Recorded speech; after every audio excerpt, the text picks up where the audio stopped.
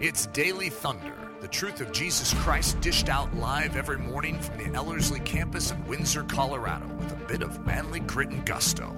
Find out more at live.ellerslie.com.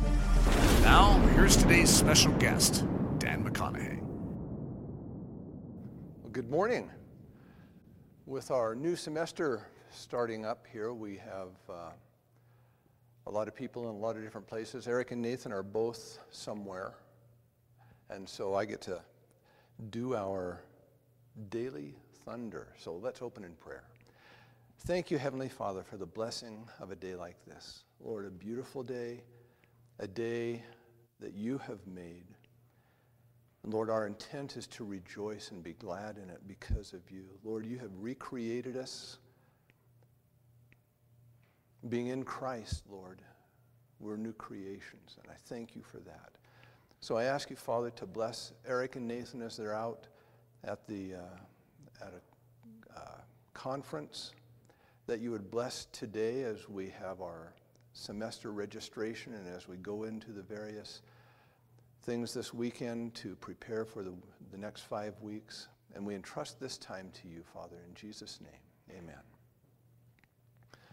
Well, Nathan has been teaching on Ephesians, the book of Ephesians, and it's really been extraordinary. I don't know how many of you have been listening to that, but it's really been great. And so when I got the opportunity to have this morning, I talked with Nathan a little bit about it, and I decided that I was going to give us a slight history overview of the church in Ephesus. It's really a unique overview. We actually have in Scripture a history of almost the entire life of the church in Ephesus. And so I want to divide it into about 3 main parts as we go through it, and just to look at it for our own edification, but also for our own warning. So the intended outcome of teaching is usually one of 2 things. It's either for more knowledge or for a relationship with Jesus. And that's what we're aiming for. Maybe a little bit more knowledge, but for sure, a deeper, better relationship with Jesus. The other thing that I want to address just a little portion of to begin with is the issue of doctrine. Well, doctrine in the New Testament was referring to the teachings of Jesus. Doctrine today, in the way that we view doctrine in most churches and in most Christians today, is the means of knowing whether or not another person is wrong. That's normally what we do with doctrine. Rather than seeing it as the teachings of Jesus, we use it as a standard of evaluation that says, oh, I'm right and they're wrong. So we want to quit doing that. We want to start having the right way. So as we look at this, what we have here in the Word of God, we want to look at it as, okay, how will this help me know Jesus better? Jesus himself, John 5:39, says, all Scripture bears witness of me. So that's what we want to do with this. So let's take a look at the city of Ephesus. Ephesus is a unique city. Ephesus was the 4th most important city in the world in the days of the church at Ephesus. It was the 3rd largest city in the Roman Empire. It had, depending on the person doing the estimates, it had approximately 250 to 350,000 people. So it was a substantial sized city. Now, the church at Ephesus, they said, if we give a real conservative estimate, they say that at its peak, the church at Ephesus was 25,000 people. If we look at a generous estimate, I've seen estimates as high as 125,000 Christians in Ephesus. And yet they didn't have a church building. Isn't that an interesting thing? And they called the church at Ephesus. They didn't call it the churches in Ephesus. It was the church at Ephesus. So there's a characteristic there that's unique that Paul talked about quite often, and it was the unity that the Christians had. Because not having a church building and not having a synagogue that they met at on a regular basis like that, they met in homes. They went from house to house daily. They were still small groups of people who were known as the church. So if we look at the planting of the church, we get some ideas about how it was planted. In Acts 18, we have a reference. It's Acts 18, verse 18, actually. It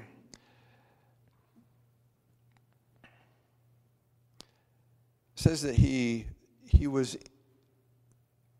remained many days longer, Paul, and took leave of the brethren and set out for Syria, and with him were Priscilla and Aquila.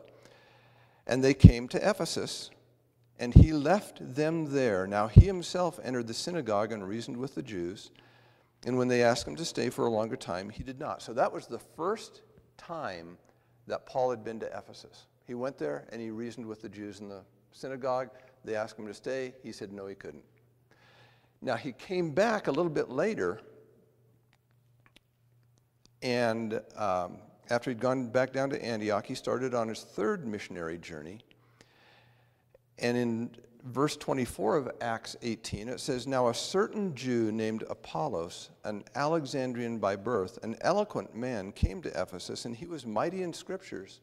This man had been instructed in the way of the Lord, and being fervent in spirit, he was speaking and teaching accurately the things concerning Jesus, being acquainted only with the baptism of John." So the first believers in Ephesus received the message that John preached. Repentance, baptism for repentance. They didn't have any more than that. So when Paul came, if you remember, he found 12 disciples, and he said to them, something must have been going on, because he asked them, one of the first questions he asked them was, "Did you guys receive the Holy Spirit when you believed?" And they said, "We didn't even know there was a Holy Spirit." And he said, "Well, then what were you baptized into?" And they said, "We were baptized with John's baptism." So the first disciples in Ephesus were a product of the ministry of John the Baptist, because Apollos received his teaching from John the Baptist and then went to Ephesus and taught that. And now Apollos got corrected. Aquila and Priscilla corrected him before he continued on, but these 12 continued as basically disciples of John the Baptist. So that was the first introduction of the church, of the gospel, into Ephesus, was by John the Baptist. Now, some really interesting characteristics about those disciples. Did you notice that they were teachable?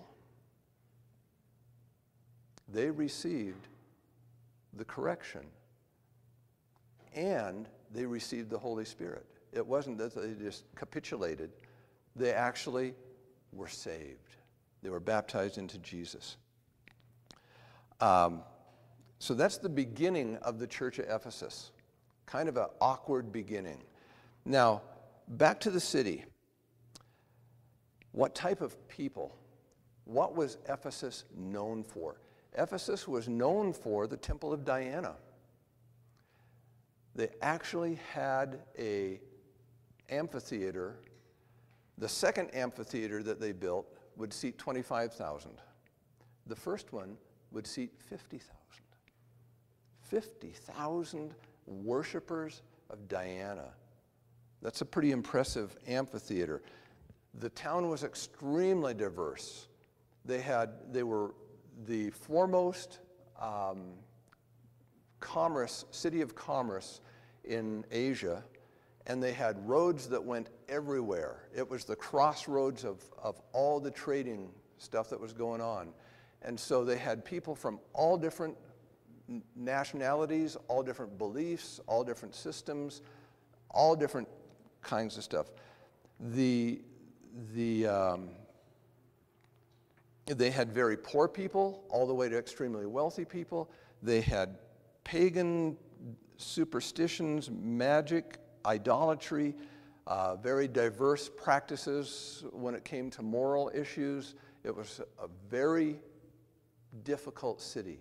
And yet the gospel, when it was planted there, took root, and at least 25,000 Christians, maybe as many as 125,000 Christians, in a city of maybe 250 to 300,000 people. That is huge reproduction.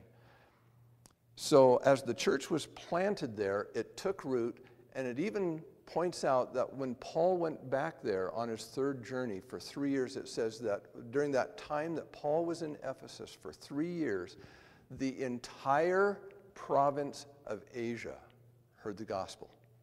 It says everyone in Asia heard the gospel. Paul didn't have the capabilities physically to make that happen. So you know who did? The Christians in Ephesus. The church at Ephesus reached out and proclaimed the gospel to every person living in the province of Asia. So we'll call that part of Ephesus, the Ephesian history, we'll call that the planting or the sprouting, and maybe even a little bit of weeding was going on there because they had to deal with some of the stuff. You remember the magicians, the people who practiced magic, came and burned all of their magic books to the point of 50,000 pieces of silver. That's enough to buy a lot of magic books. So we have the planting, the way that it was started. So let's go into the second part of it, the nurturing and the watering and the producing. Who were the people, who were the Christian leaders that we know of who went to Ephesus? It's pretty interesting. Paul was there for 3 years. How would you like to be in a church where Paul, the Apostle Paul, was the discipler of the church for 3 years? That'd be pretty cool. I would like that. Timothy was there. Timothy was there quite a while. In fact, he was there when Paul wrote the first book of Timothy, and he was still there when Paul wrote the second book of Timothy. So Timothy, who was Paul's intended baton receiver, the one who would carry on the ministry that Paul started, he was there for quite a while. Priscilla and Aquila were there. They were noted several times in Scripture for the quality of leadership that they gave. Apollos had been there. He was noted. Erastus, one of Paul's traveling companions on 2 of his missionary journeys, was there. Trophimus, who was actually from Asia, but he wasn't from Ephesus. He was a church leader there for a while. However you pronounce it, Tychicus or Tychicus, he was there, and he was an Ephesian. Now, Erastus, Trophimus, Tychicus, Onesiphorus, they all traveled with Paul on 2 of his missionary journeys. And yet they were based out of Ephesus. John, the disciple, lived there as one of the leading elders for 20 years. Now, think back to the resurrection or to the crucifixion of Jesus. Think back to the crucifixion of Jesus. Who was John responsible for? Jesus' mother, Mary. So, we actually have a point in the city of Ephesus, which doesn't exist anymore, it's just ruins, but we have a point there that is noted as the tomb of Mary, the mother of Jesus. There's another Mary, whose name was Magdalene, who also was noted as having lived in Ephesus. So we have some substantial leadership there. John, Paul, Timothy, Mary was there, the two Marys. This is what nurtured the church at Ephesus to become the quality of church that it was. And if you listen to the teaching that Nathan has been giving, the church at Ephesus was a substantial church. If you look at the first 8 chapters of the book of Romans as a foundation, the first 3 chapters of the book of Ephesians is what comes next. That is a sequence that we can look at. If you want to see what the natural, godly, spiritual outgrowth of the first 8 chapters of Romans is, look at the first 3 chapters of Ephesians. All through Romans, we have the reconciliation and the life of Christ and so forth. And we get in, and in 30 times in the first 3 chapters of Ephesians, it speaks of being in Christ, in Him, 30 times. That's the outcome of having appropriated the first 8 chapters of Romans there. So we have the nurturing that goes on. And when Paul was at Ephesus, he worked some miracles. He did quite a few things like that. There was really unique things. That's where the 7 sons of Sceva got beat up and fled naked because of the demons who said, yeah, we know Jesus and we know Paul, but we don't know you guys. So Paul had made an impression even on the demons there that were present at Ephesus. If we look at Acts 20, Paul is on his way and he stops in Miletus and he calls for the elders in Ephesus. And so the elders come and he points out how he lived while he was in Ephesus. And we find ourselves in a culture and in a time when there's a lot of junk that goes on in the church. Right now there's the I guess you would call it a scandal to a degree going on in a church in Texas, that it was handled as well as the church could handle it, but once the media gets a hold of something like that, it becomes quite scandalous. But listen to Paul's description of how he lived when he was in Ephesus. He said, "You yourselves know from the first day I set foot in Asia how I was with you the whole time, serving the Lord with all humility, with tears, with trials which came upon me through the plots of the Jews, how I did not shrink from declaring to you anything that was profitable, and teaching you publicly and from house to house, solemnly testifying to both Jews and Greeks repentance toward God and faith in our Lord Jesus Christ. And now, behold, bound in spirit, I am on my way to Jerusalem, not knowing what will happen to me there, except that the Holy Spirit solemnly testifies to me in every city, saying that bonds and afflictions await me." So that was a substantial testimony. He didn't have to go in and say, guys, forgive me for these things. I'm going to go die now and trying to get things right.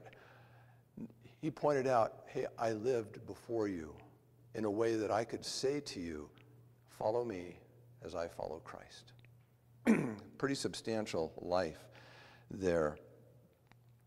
When we look at verse 18, no, let's go a little bit further along. When we look at verse 28, he makes a comment to the people, to the elders in Ephesus.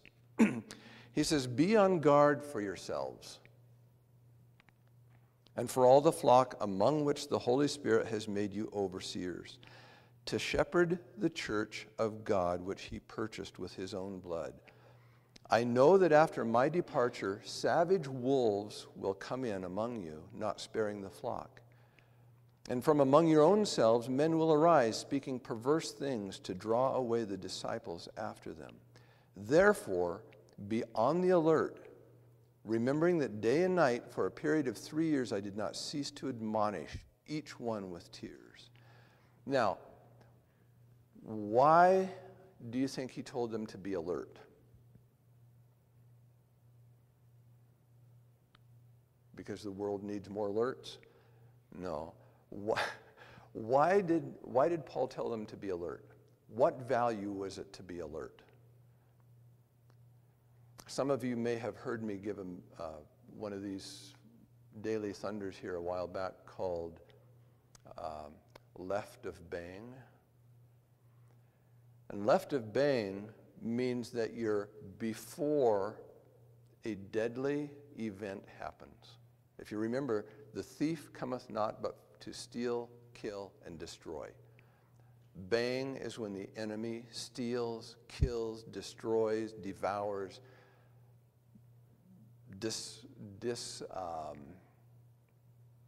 not dismembers the church, but destroys. That's what bang is. It's like when the IED goes off or when the sniper shoots. After bang, when you get to the right of bang, it's too late. Well, how do you stay left of bang? You stay alert. You notice when there's something going on, and when there's something going on, you take action to correct it. You solve that problem. You turn around and go the other way. That's why Paul tells Timothy, you need to flee youthful lusts. Well, why? Because if he doesn't, he'll yield to them. And so Timothy needs to be alert. Oh, I recognize that. That's one of the areas I have a problem. I'm going to go this way. And so when Paul tells them to be alert, it's for a reason. It's because he's recognizing that they're going to be attacked, and if they don't handle it well, they will end up right of bang rather than staying left of bang where it's safe. So he's told them what's going to happen. Wolves are going to come in from outside and from among yourselves. He was talking to the elders. From among yourselves, men will rise up, perverse men, saying things to draw people away from God to follow themselves. Do we see any of that happening today? We see that happening a lot today. So we find that during the nurturing and watering and producing period, Paul is warning the saints in Ephesus of something that may or may not happen. It may not happen if they stay alert, but it probably will happen if they don't. If we look at some other places that we think about the church of Ephesus as coming out in Acts 18, 19, and 20, and in the book of Ephesians. But did you know that the book of John was written by John from Ephesus? 1 John, 2 John, 3 John, all written by John while he was in Ephesus. And if you look at the content and the direction that those epistles and that the book was written, it was written for the churches in Asia. Well, where did John write the book of Revelation from? Anybody remember? Patmos. And while he wrote the book from Patmos, who did he write it to? The first church that's listed is Ephesus. And it's the only church that's of those 7 that he wrote to, which were all from Asia, from around that same area, part of the fruit of the church of Ephesus. Because if you remember, the gospel went out from Ephesus to everyone in Asia. So the other 6 churches were planted from Ephesus, whether by Paul or the saints in Ephesus. And yet, Ephesus is told, there's a lampstand that you have, and you have to be careful, or it will be taken away from you. None of the other 6 churches are noted as having a lampstand or being a lampstand. It says that the seven lampstands are the seven churches, but in the letter to Ephesus, it specifically says, be careful, or I will take your lampstand. The book of 1 Timothy was written to Timothy,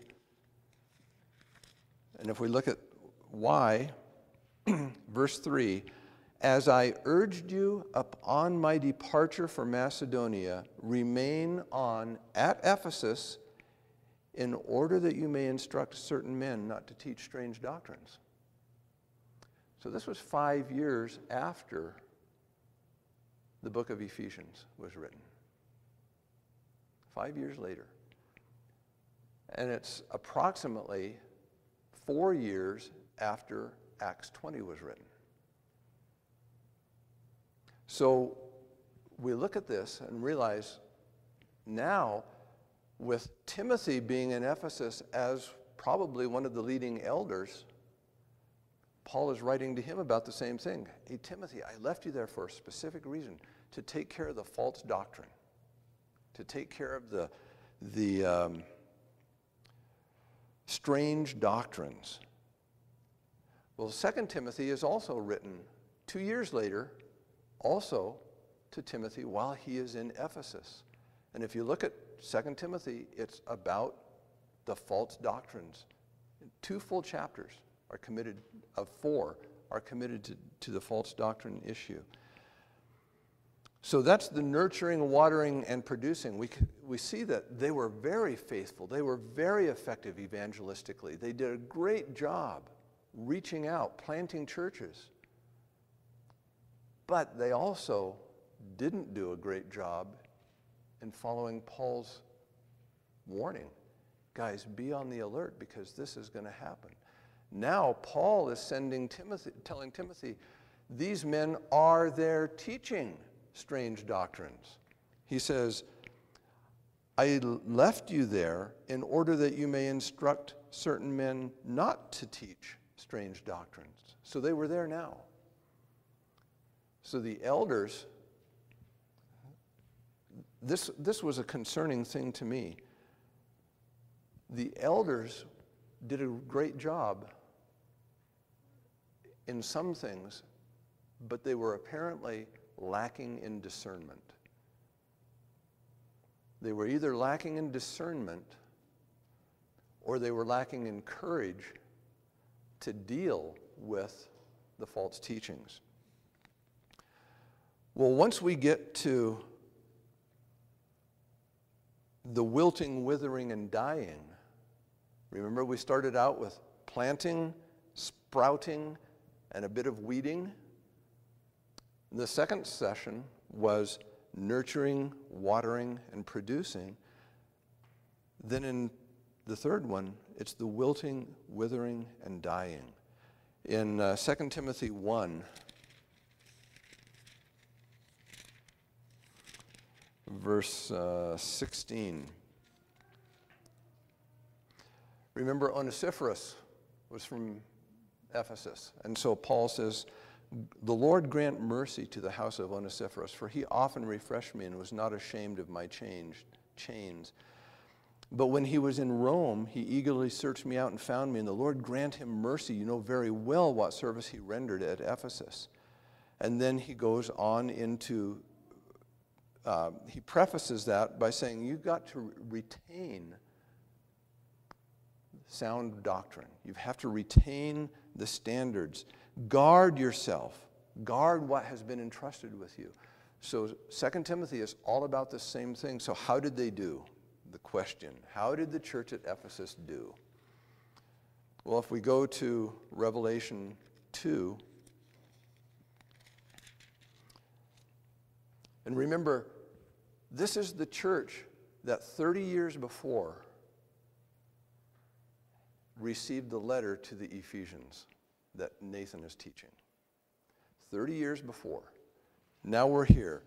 To the angel of the church in Ephesus write, the one who holds the 7 stars in his right hand, the one who walks among the 7 golden lampstands says this, And if we could just read part of it, we'd love to be that church. He says, I know your deeds. I know your toil and perseverance. You cannot endure evil men. You put to the test those who call themselves apostles, and they are not, and they're found to be false. You have perseverance. You've endured for my name's sake and have not grown weary. But I have this against you. You have lost your first love. Therefore, remember where you have fallen. Repent and do the deeds you did at first. Or else I'm coming to you and will remove your lampstand out of its place unless you repent.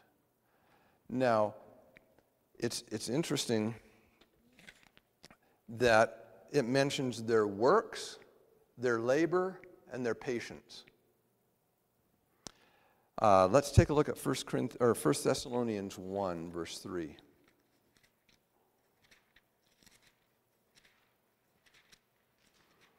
Remember what those were? That was labor, works, labor, and patience. Works, labor, and patience. So 1 Thessalonians 1:3. When Paul wrote to the Thessalonians, he enumerates that pretty well. He says, constantly bearing in mind your work of faith, works, your labor of love, and your patience of hope. So now we have what Paul talked about in 1 Corinthians 13. He says, but now abide faith, hope, and love. Your works of faith, your labor of hope, and your labor of love, your works of faith, and your steadfastness of hope. Works of faith, labor of love, steadfastness of hope. Faith, hope, and love. So when he's talking to the church in Ephesus, he says, I know your deeds, your works, and your perseverance, and your labor, the very things that in Ephesus he calls faith, hope, and love. I mean, in Thessalonians, he calls faith, hope, and love. But he says, one thing I have against you. You've left your first love. Now, he was concerned with the saints in Corinth. In 2 Corinthians 11, he said, I fear for you. I fear for you. He's in the verse before that, in verse 1 and 2, he says, I am jealous for you with a godly jealousy. If you remember what jealousy needs a lover, a beloved, a relationship, and a threat to the relationship.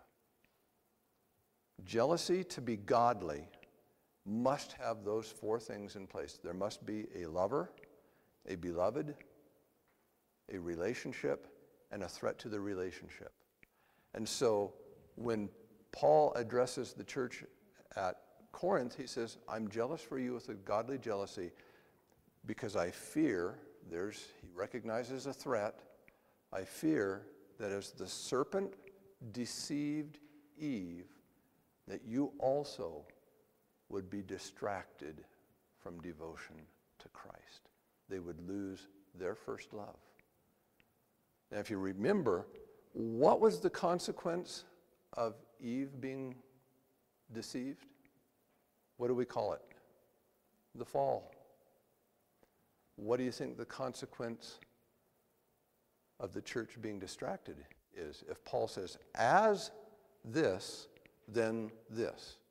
So as the church, as Eve was distracted, as Eve was deceived, that you also would be distracted. This is what the church at Ephesus, what do you think they were distracted by?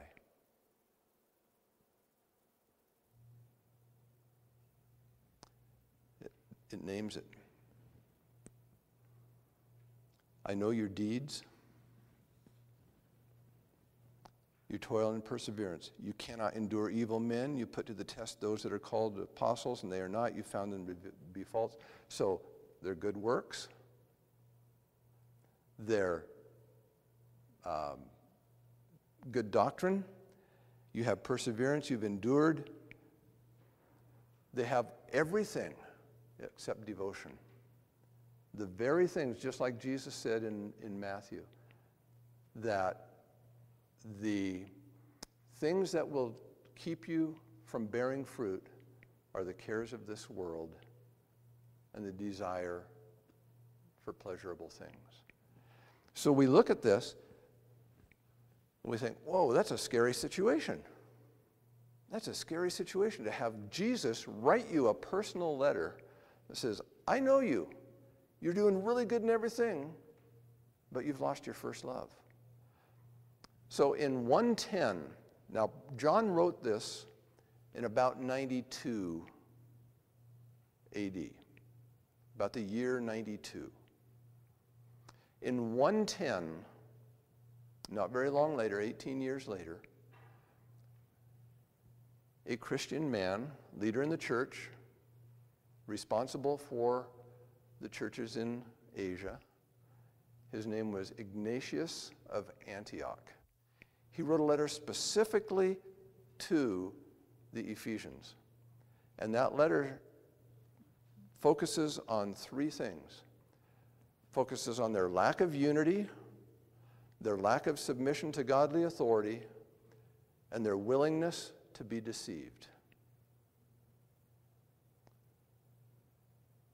So in 110, the head of the church in Asia wrote a letter to Ephesus about those three things. Sounds really familiar. The very same things that Paul talked to Timothy about, that Paul talked to the elders about, that Jesus talked about.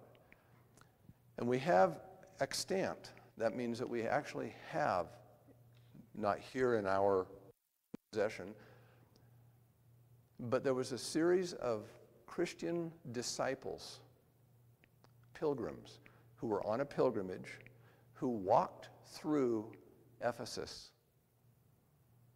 in right around the year 200. So this is 90 years after Ignatius wrote his book, his letter to them. We actually have a letter from these Christian pilgrims who commented that they found no evidence of Christianity in Ephesus. And they actually had to rebuild the city and rebuild the church in the city in order to have the Council of Ephesus in the late 300s. They had to rebuild a church because there wasn't a church. And if you go to Ephesus today, it doesn't exist. It's just a pile of rubble. So the warning that we have is to not be distracted from our purity and simplicity to devotion to Christ, our love for Christ. How many people get distracted by knowing the right thing, doing the right thing, saying the right thing, and they lose their first love? Daily Thunder is a production of Ellerslie Discipleship Training and the Bravehearted Media Group. At Ellerslie, we are laboring to rouse the Church of Jesus Christ out of its lethargy and see it once again gain the stride of the Spirit emboldened and brave. The Daily Thunder video stream can be watched live daily at 8:15 a.m. Mountain Time, Monday through Saturday, and 7:15 a.m. on Sunday mornings. Join us at live.ellerslie.com. Please consider booking a stopover at the lovely Ellerslie campus at the foot of the majestic Rocky Mountains for 1 day, 1 week, 1 semester, or for an entire season. We hope to see you someday soon live and in person. Thanks for listening.